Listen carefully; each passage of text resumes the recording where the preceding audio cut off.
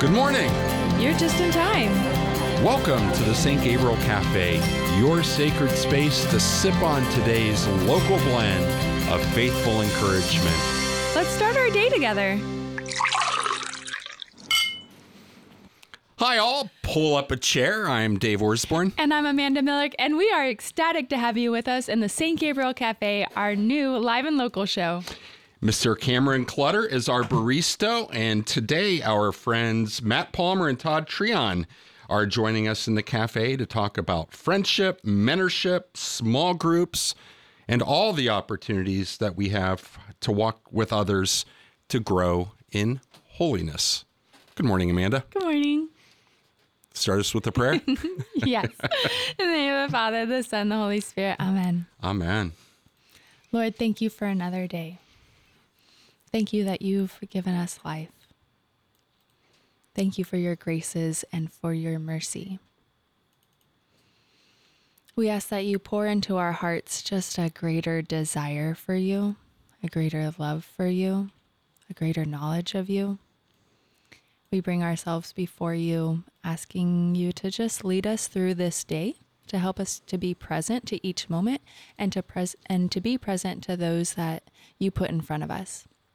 Help us to love one another with true love, that is that true Christian love, with great charity, great humility, and with service. And we offer this to you through Jesus' name and through the arms of Mary. Amen. Amen. In the sight of the angels, I will sing your praises, Lord.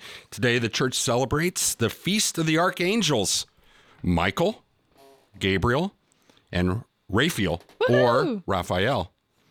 So does that mean either. It's our patron day? It is. Woo-hoo! It's a big day in the cafe. Big day in the cafe. And in God's loving kindness, he has brought it together with National Coffee Day. Isn't that perfect? That's so perfect. It is so good. Is that why we're celebrating today? Yes. Yes. And in celebration, we've made peanut butter lattes. Tell us, Amanda, what exactly is this that is in our mugs? Okay, so peanut butter meets espresso. That's right. Okay. So we put milk and the powdered peanut butter and simple syrup, and then espresso. Our barista is shaking his head at me. What's up, Cam? Can you say the M word again? Milk? Shit, Amanda's a milk person. Milk. Making fun of me for saying milk. No, I didn't even notice. Didn't even notice. It really is okay, but she's a milk person. Matt and Todd, cheers. Cheers. Cheers. Delicious. It is delicious. Here we go. Amanda. First sip. Here we go. Nice job.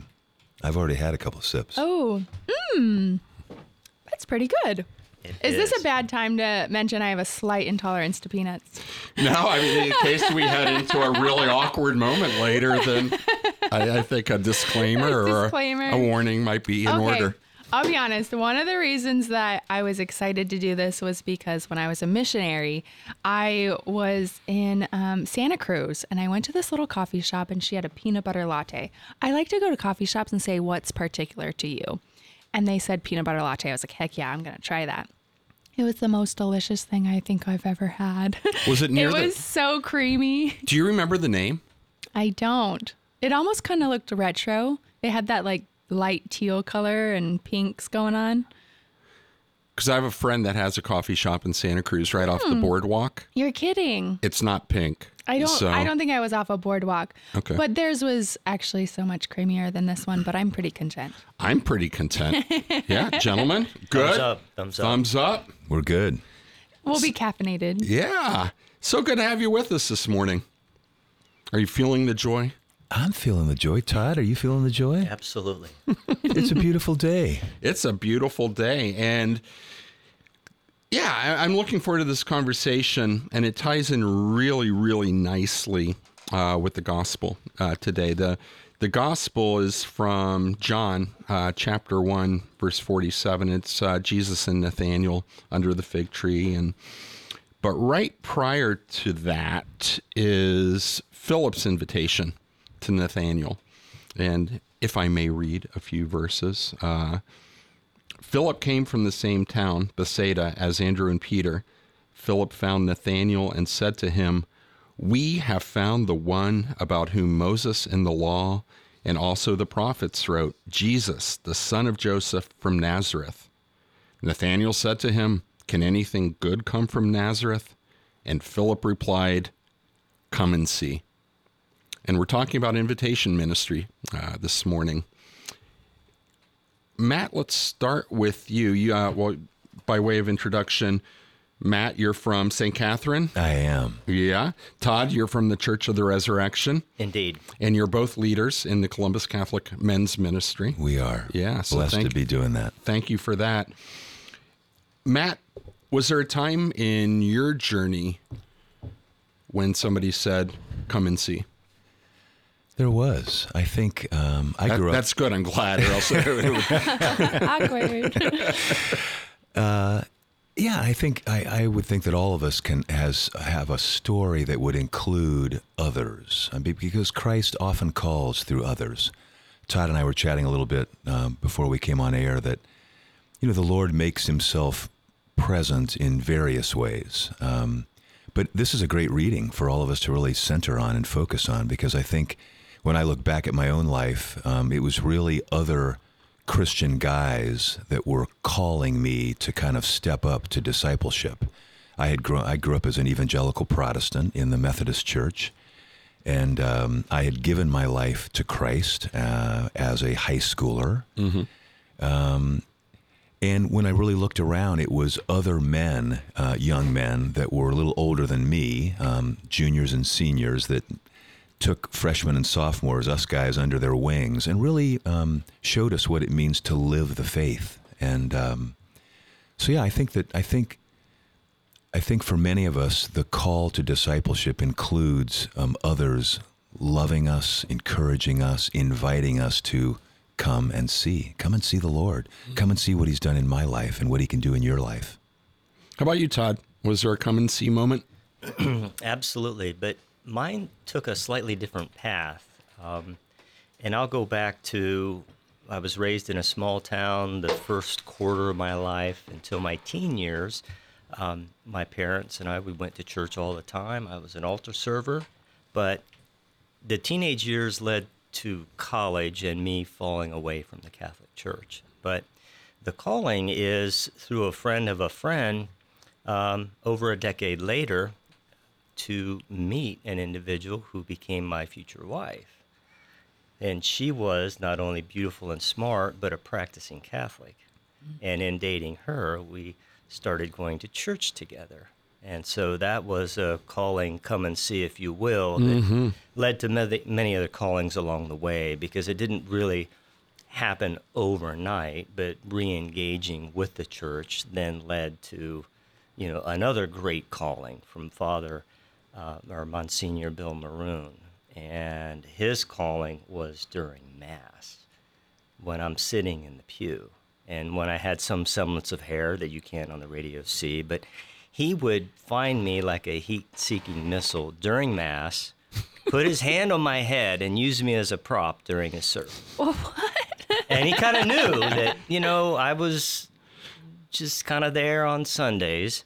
But the next thing you know, he's invited me to be a lector, planting trees at the parish. He got my wife and I to start a Habitat for Humanity chapter out of their church and serve. And so that calling, it's kind of a twofold, because one often is a start and it's a journey. So we need to continually be called, which is why I bring in the second part of that story. I love that. Matt, was it your bride that called you to the church? I'm sure in some way she influenced me, because we married. She had grown up Catholic, cradle Catholic. We were married at St. Joseph's Cathedral. It'll be 39 years in a few weeks from now.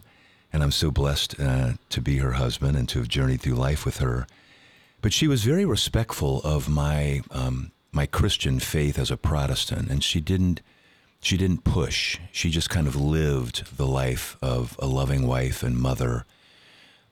So it was a time where later in our late 30s, we were both feeling, I was particularly feeling disenchanted with where my denomination was headed in some directions around teaching and doctrine. And so we began to, she began to help me, and we began to look for a new way to express our Christian faith and our love for the Lord. And she said, why don't we go to Mass? And this was in 1998. And I remember thinking to myself, we had 3 daughters then, they were young, and I remember thinking, well, we'll go, but we're not going to become Catholic. You know, she had kind of gone with me, and kind of we had become sort of Methodist Protestant in our tradition, in our worship. But we went to Mass that day, Dave, and Monsignor Sorahan, when I'd been to Mass many times with her family, but when Monsignor raised the host, during the consecration of the host, kind of spiritual scales fell from my eyes, and I knew that I was looking at Jesus. And I don't know that I'd even known that the Catholic Church taught the true presence of Christ in the Eucharist. But I had an understanding interiorly that that was the Lord. And so there's an example of a call that was so radically clear. I came out of that Mass, changed, and jumped into RCIA, and came into the church the following Easter Vigil. And I'm just, I look at that time, and I'm so grateful that God brought me into the fullness of the faith in the Catholic Church. But there was a very clear call, and of course that began a new life, as Todd said, of callings. And I began to understand that Mass is a calling, and every sacrament is a calling, and then obviously moved into men's groups, and That Man Is You, and Catholic Men's Ministry, and I think we can all understand that God calls us into communion, not just with Him, but with the rest of His body. And I've certainly been blessed by that beyond all measure. Matt Palmer and Todd Treon are in the cafe with us. Matt, our stories are similar. I too was raised Methodist. I, however, pretty much stopped doing any sort of church during the college years and afterwards, except I called my spirituality at that point the Church of Dave. It was my own spin on things. It was a small church. The Church of One. The one, yeah, just Church of Dave. But Carol was raised Catholic, and same thing. She never pushed me hard to come into the church, because we were both, we would go on Sundays most of the time, but it wasn't a priority for either of us at that point. It was her brother, who was a priest, who had the greatest influence, just spending time with me, and in friendship and brother-in-laws, and we would go see movies together and just spend time together. But his witness and just our shared interest in history, and as he started showing the deep richness of the Catholic faith over time, again, no pushing, but invitation, just to have more conversations and to go a little bit deeper. And ultimately, it was and I couldn't pinpoint it, but I knew at the Mass the real presence was true. Without any real catechesis. I don't remember a time when Father Phil really opened up what the Eucharist is. But there was an understanding. It's this is true, and we need to be here, and I need to be in communion with this. So came home one evening from work and said, I'm gonna enter RCIA, and pretty much floored Carol. I mean, she wasn't expecting it, and that began our journey together, in really both of us discovering really the richness of the Catholic faith, and here we are today. Your brother-in-law was your Philip, Yeah. He would come and see. You're right. Right? What I'm hearing amidst all these stories, is this word pursuit. Whether it was maybe a gentle kind of steady pursuit of a friend or a family member or the Lord, just always there, but always inviting.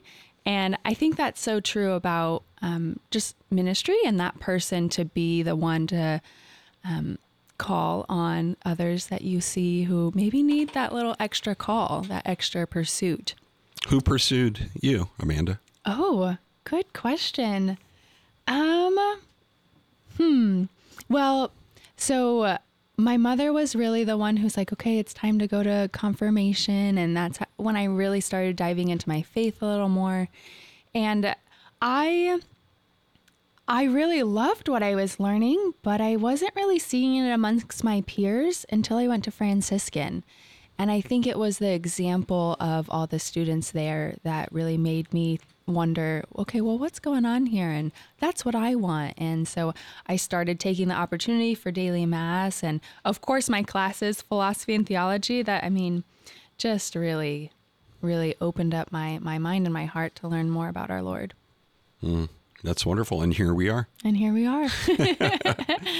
Yeah, but I think originally the word pursuit came to me, Todd, when you were sharing your story. Is you were there in mass and you're just kind of doing your thing. But the way that the priest would put his hand on your head every once in a while, it just, this gentle kind of pursuit of, okay, little by little. Well, let me tell you, for anyone that knows him, they know that it was not gentle. Oh, okay. I take that back. I would move. It got to the point where, like, honey, let's sit someplace else this morning. And he would find me. Is that why there's no hair up there now? I think one of the reasons. So it was a relentless pursuit. Yeah. So you couldn't move far enough back. Exactly. Right. Yeah, right. And That must have been a head of hair that he found you. Yeah. He knew my hot button, right? Because what was left was kind of, waved across the top, but he worked it pretty good. And he worked me. And frankly, I needed that because, as I mentioned, I was raised Catholic. In the first quarter of my life, I didn't miss a holy day of obligation, went to First Friday Masses with my mother. It was kind of a special time, but then teenage years hit and everything went askew. And, as you were talking about the Church of Dave, I didn't name it, but looking back, it was the me, and it was all about me. Mm-hmm. And so I, even though my wife and I had gotten married in the Catholic Church and we were going to church, I needed that additional pursuit, if you will, that calling. And it took a while for me to really see how I was being called back and what I was missing. Because, another thing, Dave, you mentioned is, that you have to. Well, maybe a different context. I went to church early in my life because I have to. Mm-hmm. Now it's because I want to. And it's what we were just talking about with the Eucharist. I feel such a sense of closeness through that sacrament, also through prayer. And as we started this morning, reading Scripture, I can barely open up Scripture. And as long as I'm in a quiet spot, I can hear God's voice speaking, as long as I listen, right, and keep after it. But there are those days sometimes where it doesn't happen, or you get sidetracked with work or the busyness of life or whatever. And that's where having someone else that shares your faith to help kind of call you out, so to speak, hold you accountable in some way, it just lifts you up. And that's the beautiful thing about our Lord and how he can work through others. Well, then it also makes me think of, yes, the importance of those holy friendships, but also my own need to be a pursuer of God, right? To be someone after his own heart. And so in those moments of reminding myself, okay, because I wouldn't look at one of my friendships and just watch it fall by the wayside as I get busy with life. Like I would try in some ways to maybe rekindle that friendship, right? And so I need to be a pursuer as well. I think that's what I'm reminded of also. Mm-hmm. It's interesting that as we think about our pursuit of the Lord, I'm looking at the gospel for today, and it says, before Philip called you, this is Jesus talking, I saw you, Nathanael. Mm-hmm. Our pursuit is really a response to his pursuit. That's right. Isn't it beautiful? Like it's always a response. It always starts with him. And I'm so struck by, yes, Nathaniel had a role, but before Philip even called him, Jesus had seen him, and he even names him. Here's a true child. Jesus he gives us our identity, and he helps us to see the greatness that we were born for, the greatness of holiness. And he wants so much for us to live the life he made us for. And so for us to, I think so many times we keep thinking that he doesn't see us, that we're trying to pursue him and we can't find him. But he's right there. A lot of our work that Todd and I are privileged to do with Catholic Men's Ministry is to really serve men out in the parishes who are leading men's ministry programs. So a lot of our work is to help them see that God sees them, has called them, and that they can be an instrument to call other men to Christ. And what a joy to kind of help all of us see that the Lord has called us, identified us, gives us a name that is holy, and then we get the privilege of helping him call other men to him. Well, I think for men especially, these guys are showing up, right? To mass, they're showing up. Where I've seen the challenges, especially with men's ministry, is getting right order. So the call of the world, our jobs, family pressures, Ohio State football. There's so much coming at us.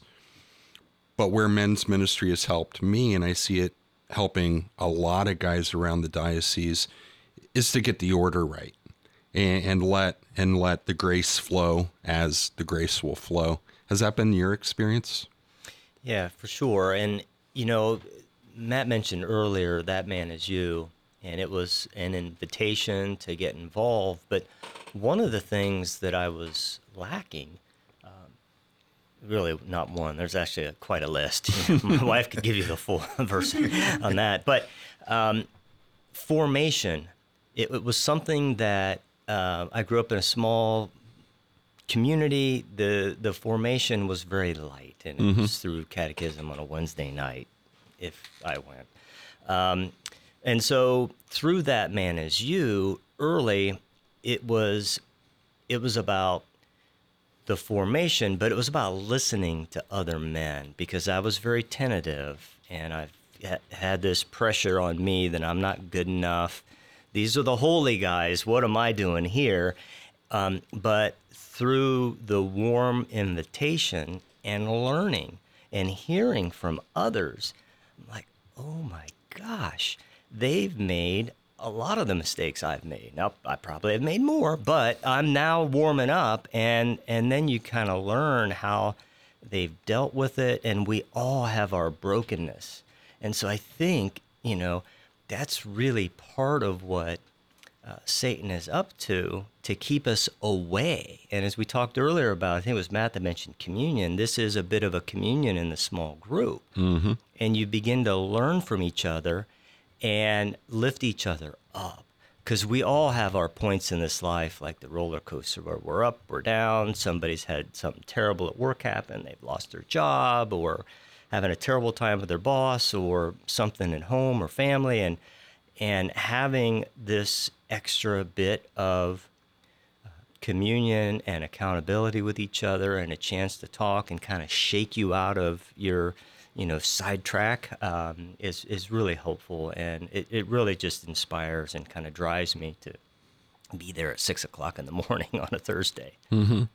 Yeah, so much of it is just making ourselves available to others, right? Matt, you've shared with me stories. I remember you meeting with a young man in his brokenness, and just making yourself available to be a friend, to be a mentor, to just somebody that would listen, and just to walk with this guy.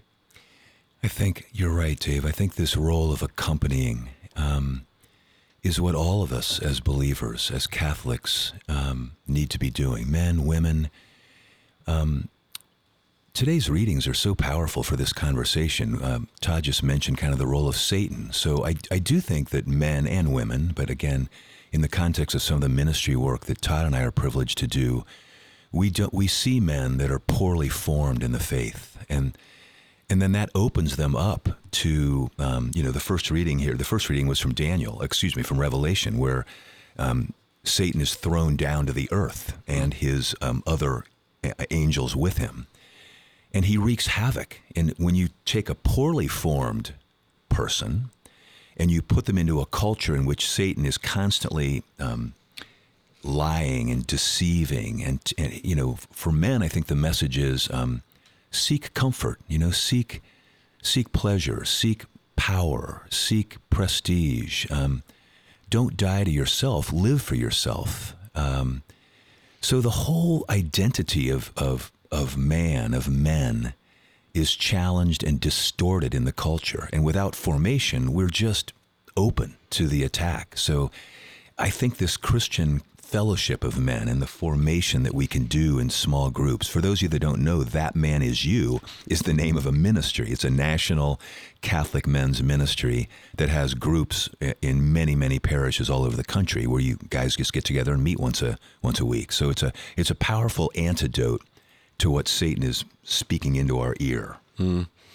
Matt Palmer and Todd Treon in the cafe with us, and we're talking about friendship and small groups and opportunities that the Lord gives us to accompany others.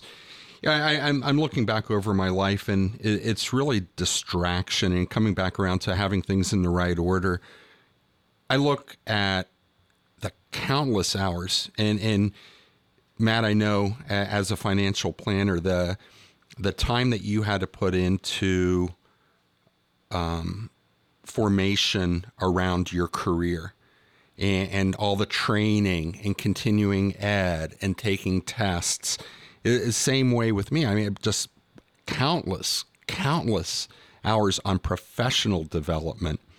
And for so many of us, that never really changes until we make the Lord a priority, get things in that right order. And there's room for both. I mean, obviously, we have to be developed professionally. We have to marriage prep and marriage communication and everything that goes into leading a family. But it has to come out of that relationship with Christ first. Mm-hmm. You know what I'm talking about, Matt? Especially with career. Yeah, I think a lot of us, men and women, but again, thinking as a man, Todd and I have a chance to just be in communion with lots of men. And we've put our ladders up on the wrong wall. That's a good description. Yeah. And we've climbed up, some of us have been blessed to get, relatively far up on a ladder of our own profession. Todd had a successful career with Cardinal Health. And as you mentioned, I've been a financial planner. But at some point, we realize that it's the wrong ladder and that there's nothing really up there. And so the Lord is so gracious, and this calling that Todd mentioned that continues, it's such a blessing.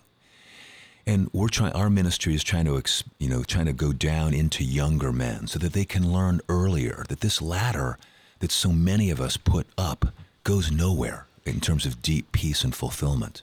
And how do we help other men, our age, younger, to have a rightly ordered life? That's what Philip is doing with Nathaniel. Let me help you order your life to Christ. Let me point you to Christ. So, Matt, it sounds like you're talking about the corporate ladder versus the ladder to relationship with our Lord. Well, I guess what was that realization like for you? Like, what was the tipping point in which you saw, I'm on the wrong ladder? And then how did you take that journey to getting to the right ladder? Well, yeah, I think we all could talk about those points. I think for me, it kind of began in my 30s and 40s where I was pushing very hard. And as a result, we had young children. And as a result, I was beginning to experience depression, anxiety. I was dealing with mental health issues as a father and a husband and a worker. So emotional pain is a great, the Lord uses it for us to reach out in great need.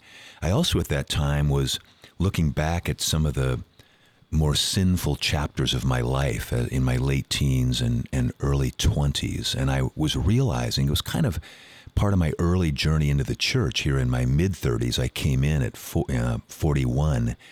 But in this time of depression, anxiety, part of it was guilt and shame.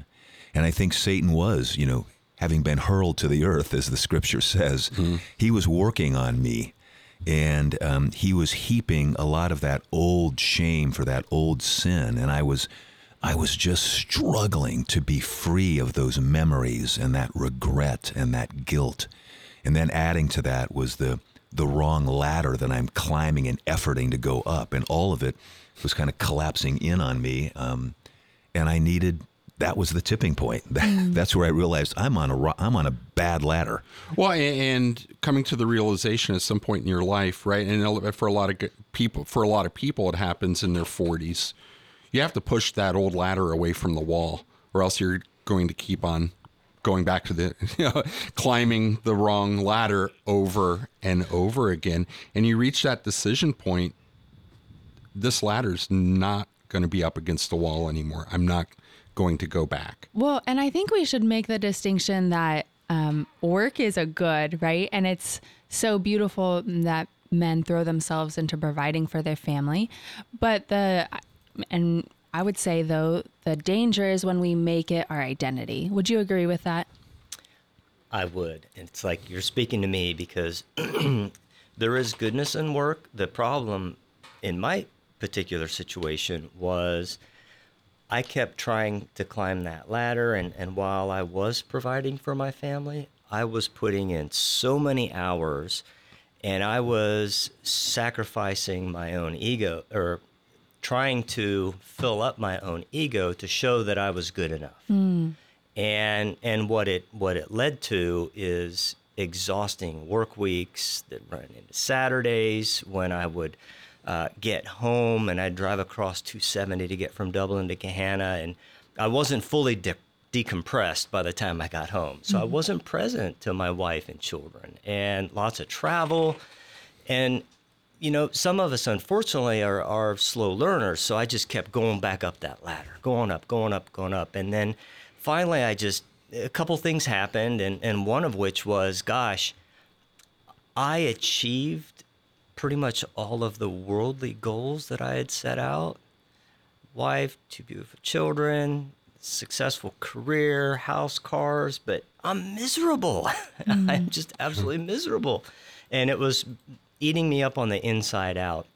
And so again, it took me a while to figure it out, and there were multiple limitations, but back to, there was goodness to work, but I was consumed by it. And it was coming to that realization that began to change my heart, change my practices, even at work, making time, because part of the calling then that happened was when our children were at St. Matthew's, you need coaches. So, hey, okay, I'll do it. And then it leads to more coaching and other volunteer opportunities and some nonprofit work and those things in serving, instead of my own ego edging God out.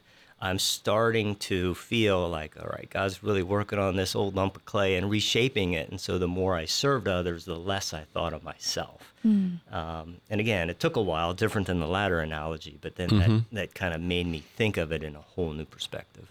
Yeah, when I talk about pushing the ladder away, I'm talking more about sinful behavior or bad relationships, or really sinful behavior that it's, especially when you have a conversion later in life, you've developed habits and things that aren't healthy. And with the pressures of job, I mean, it could become outside, extramarital relationships. It could be pornography. It could be self-medication. Those are all the things that I'm talking about pushing away and not returning to.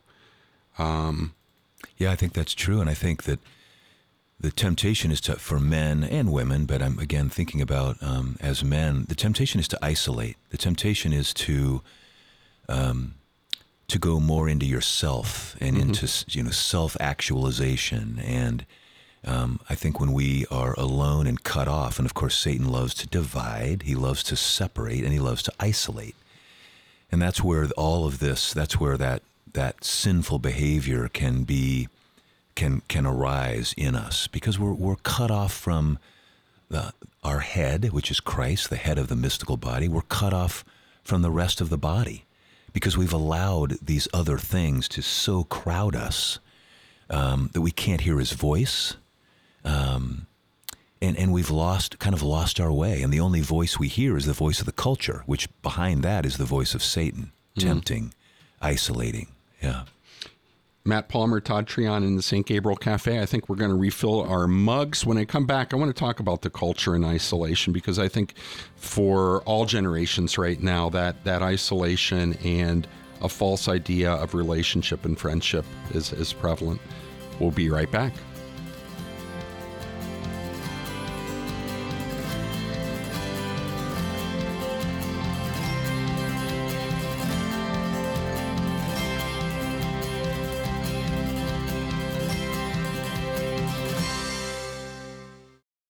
Let us pray together the Golden Arrow Prayer.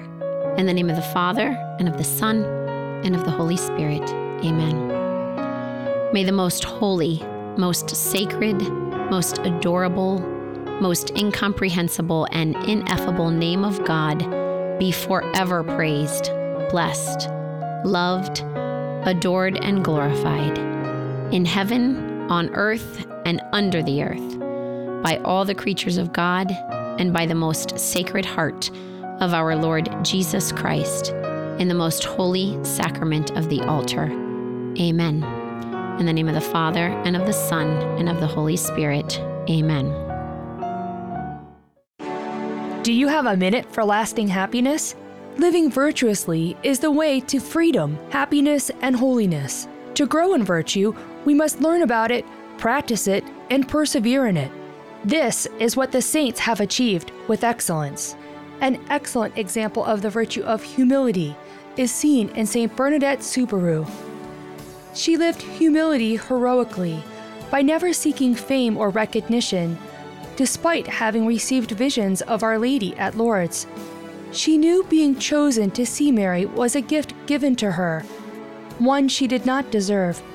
To avoid drawing attention to herself and away from God, she chose to enter the convent to pursue a life of hiddenness and humility. Let us ask St. Bernadette Soubirous to pray for us, that we too may grow in humility. Educate yourself in virtue. Learn more at educationinvirtue.com. Hi, friends. You're in the St. Gabriel Café, and I'm Amanda Miller. I'm Dave Orsborn, and we're with Matt Palmer and Todd Treon talking about friendship, small groups, mentorship, and all the way that the Lord has blessed us and our church for opportunities to grow with others in holiness.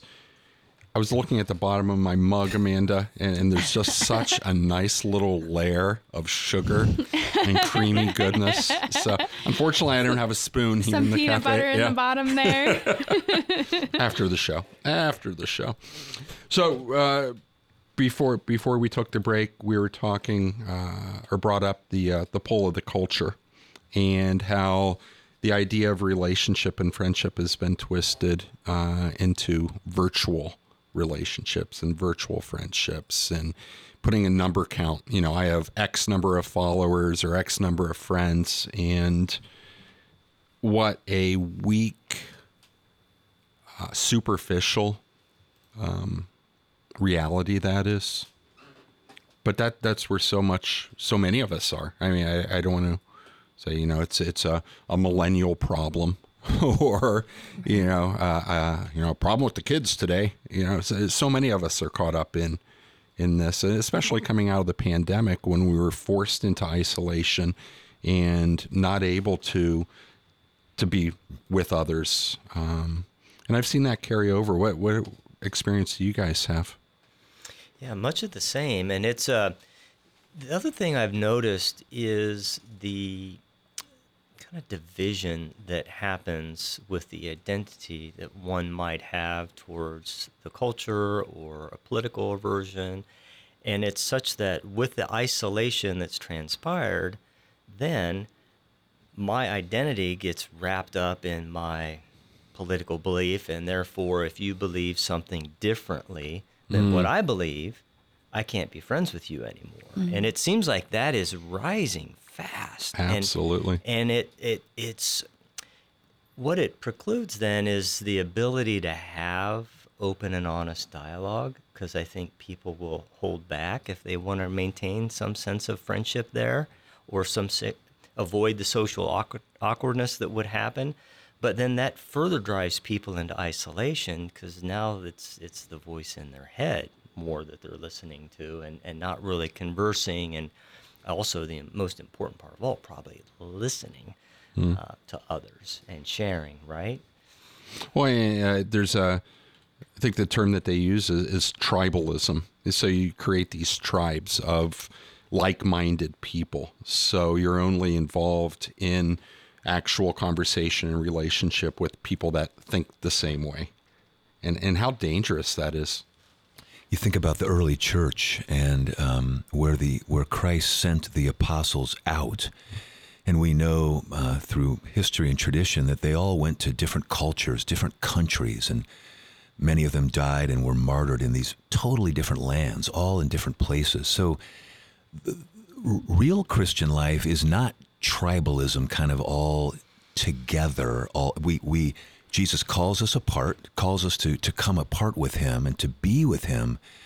But as the word misa, mission, we're sent out. So it's this coming together, but it's also being sent out into the world. And I think you're right, Dave. When we stay in our own little tribes, we're missing the opportunity to invite and to call and to be Phillips for others. And that call has to start with just friendship. That call has to start with just somebody knowing that I love them, regardless of what they think or believe or politics.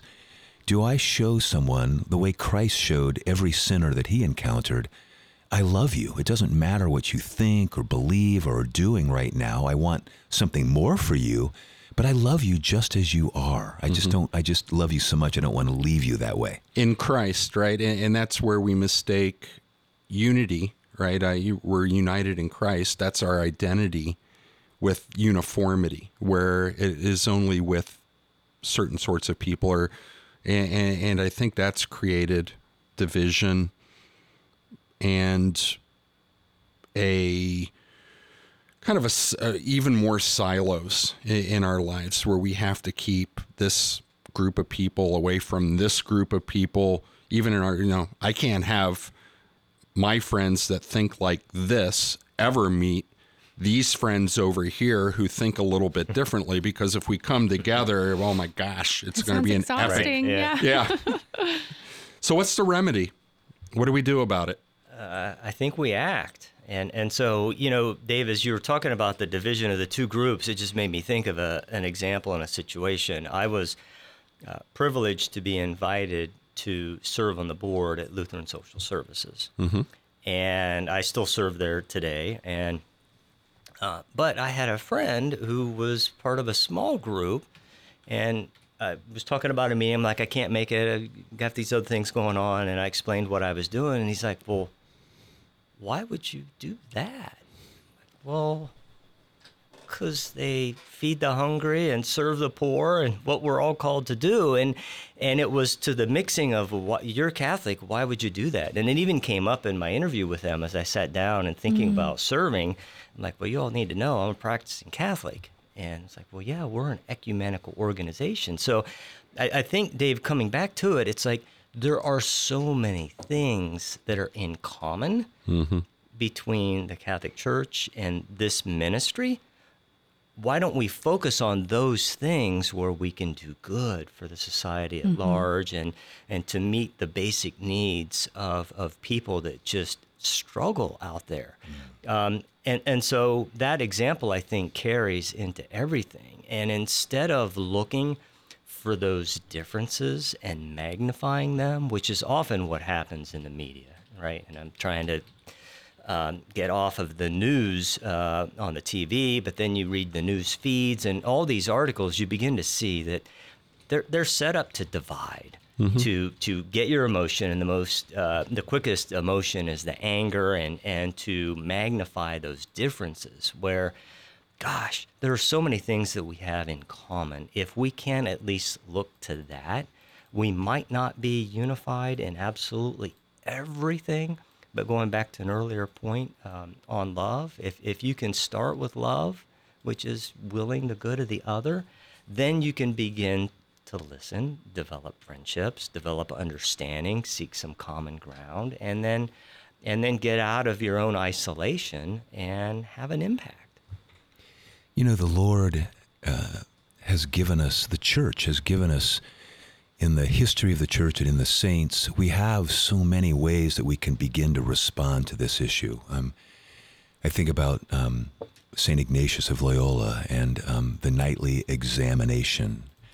I think about the morning offering and the disciplines, I think, to begin to counteract isolation and what the culture is speaking, what Satan through the culture is speaking into our ears as men and women of faith, is to make sure that we are beginning, as Todd said, to act. And act means to begin a more robust prayer life in the morning, to make a true offering of our life.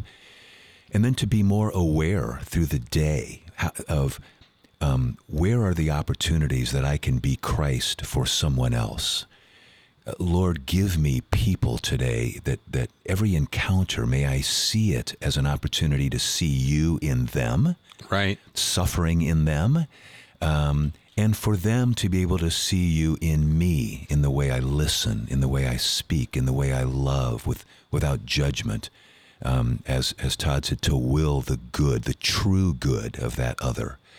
So I think it starts with, as it always does, with our relationship with Christ in prayer, to end the day looking back and to be intentional about living, to have a plan of life.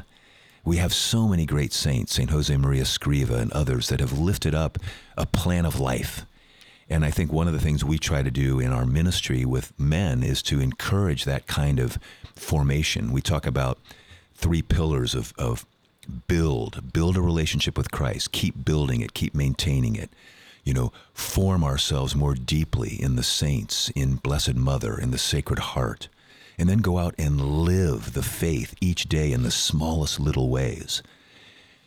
That's the way the church has always pointed us to holiness and to peace and to being able to be instruments of God's grace and love and mercy.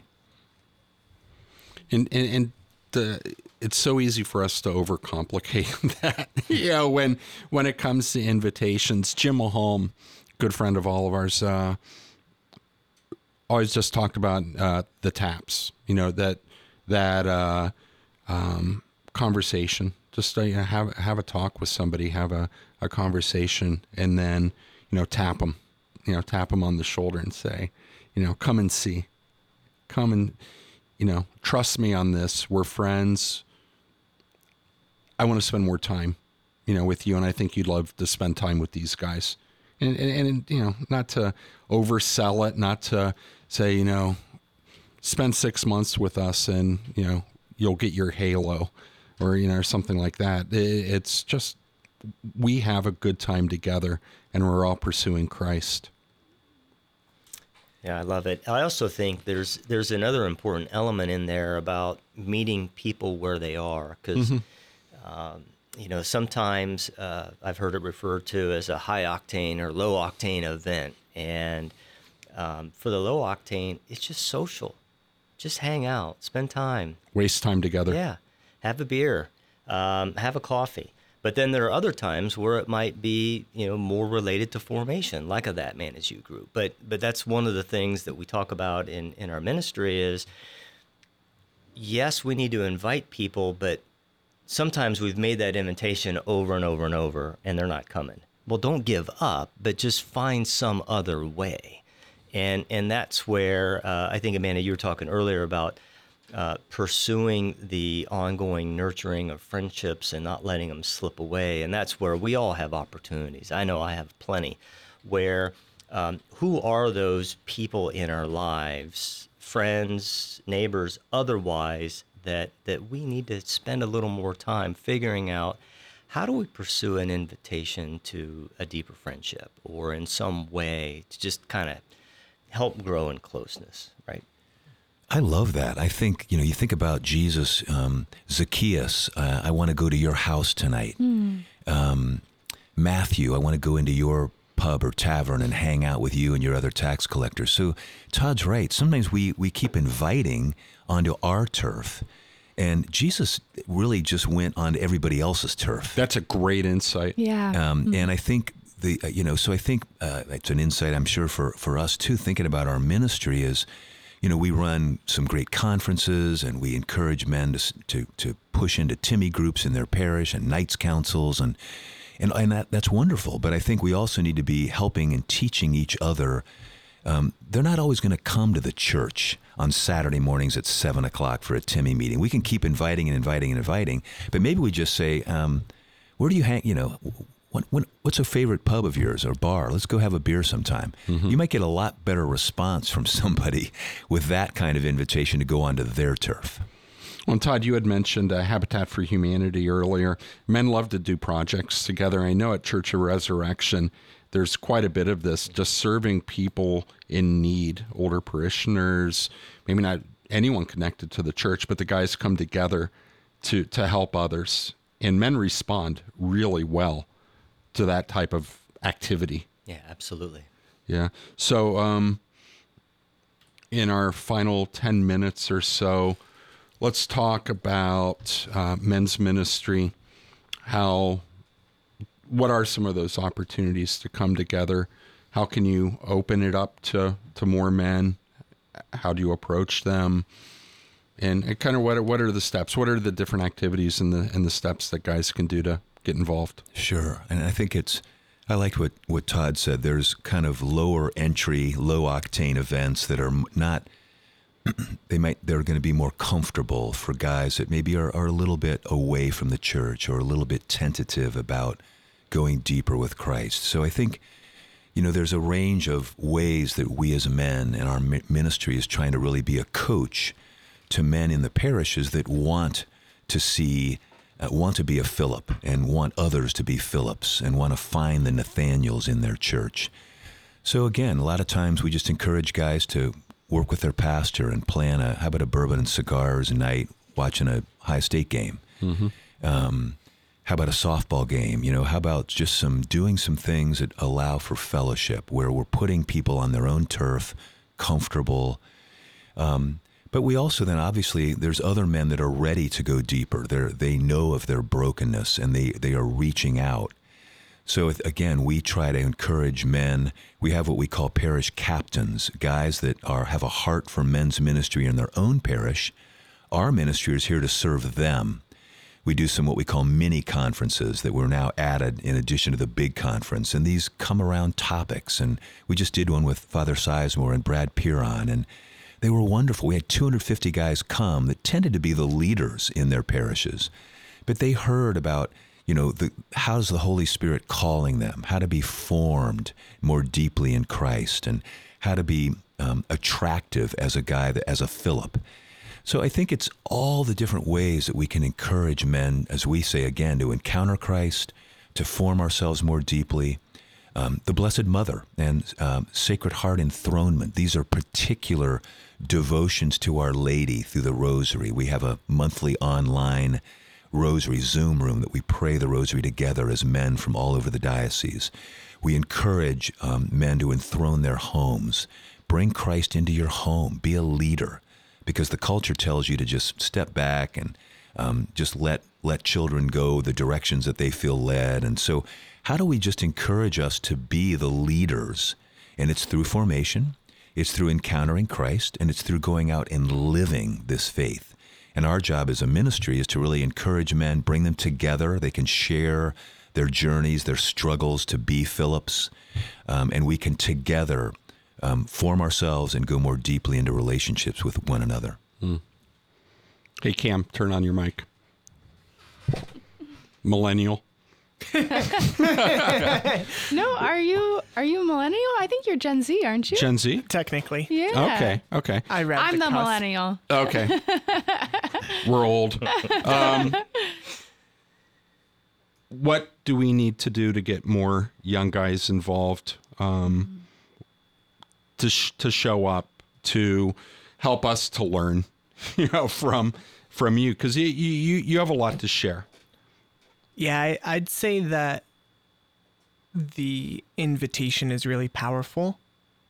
And that we were talking a lot about like that wasting time, Matt. I know you brought up, having guys over for like a bourbon and a cigar and watch the Ohio State game. I was nodding my head vigorously over here. I was like, that sounds fun. I'd do that, and so having those moments and inviting those guys to invite their guys too. There's a lot of small pockets of brotherhood among younger guys, but I think it's really easy for Satan to isolate guys who are my age who might be new dads or newlyweds, and so they're just kind of figuring out life for the first time, and in that figuring out life for the first time they get caught up in that career, or they get caught up in, I'm stuck at home. And my wife and I actually have just been like talking in the last week or two recently about how we both just need to, like, yes, we prioritize our relationship and our family, but we also need to prioritize that, like, I need brotherhood, and I'm not going to be a good father or a good husband if I don't have brotherhood, and she's not going to be a good wife or a good mother if she doesn't have sisterhood in that way. And so I think first that invitation and not just like to one guy, because the last thing a guy Gen Z my age who wants to show up to a group of a whole bunch of guys who are, 30, 40, 50 years older than me and stuff like that. But getting a group of guys there, and I think that starts with, finding guys and challenging guys to be passionate, and to be leaders in their small, groups at their age. So guys like me be a leader for the 25-year-olds, I think that's huge. Yeah, great insight. Well, I think we also need to overcome sometimes the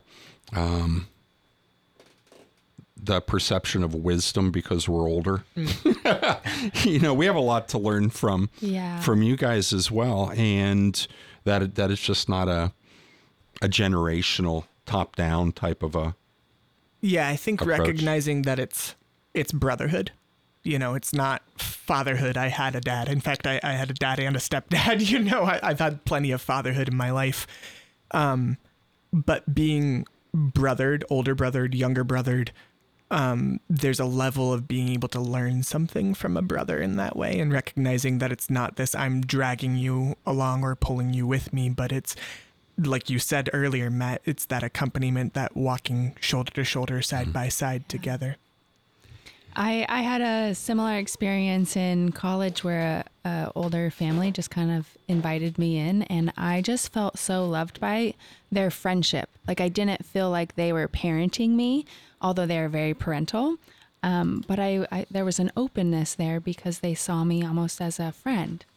So, Matt, we have just about 2 minutes left. Yeah, we had a leadership team meeting yesterday for our ministry, and we have a guy on the leadership team, Joe Urquhart, and Joe has a particular call, an older guy like Todd and me. He has a particular call to extend our ministry's outreach to younger men, Cam's age and other younger men. And one of the ideas, it's a pretty simple idea, is what if we just begin to organize a couple times a year a place, a venue, Ohio State, Damascus, where older guys and younger guys come together. As brothers. Amen.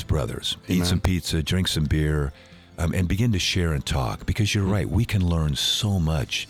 I see the zeal of some of the young missionaries at Damascus, SPO, but I also see that we, older guys, have made some mistakes, and we've learned some things. So that mutual sharing. We walk together. We walk together. Glory be to the Father, and to the Son, and to the Holy Spirit. as it was in the beginning, is now, and ever shall be, a world without end. Amen. Amen. Thanks, Matt. Thanks, Todd.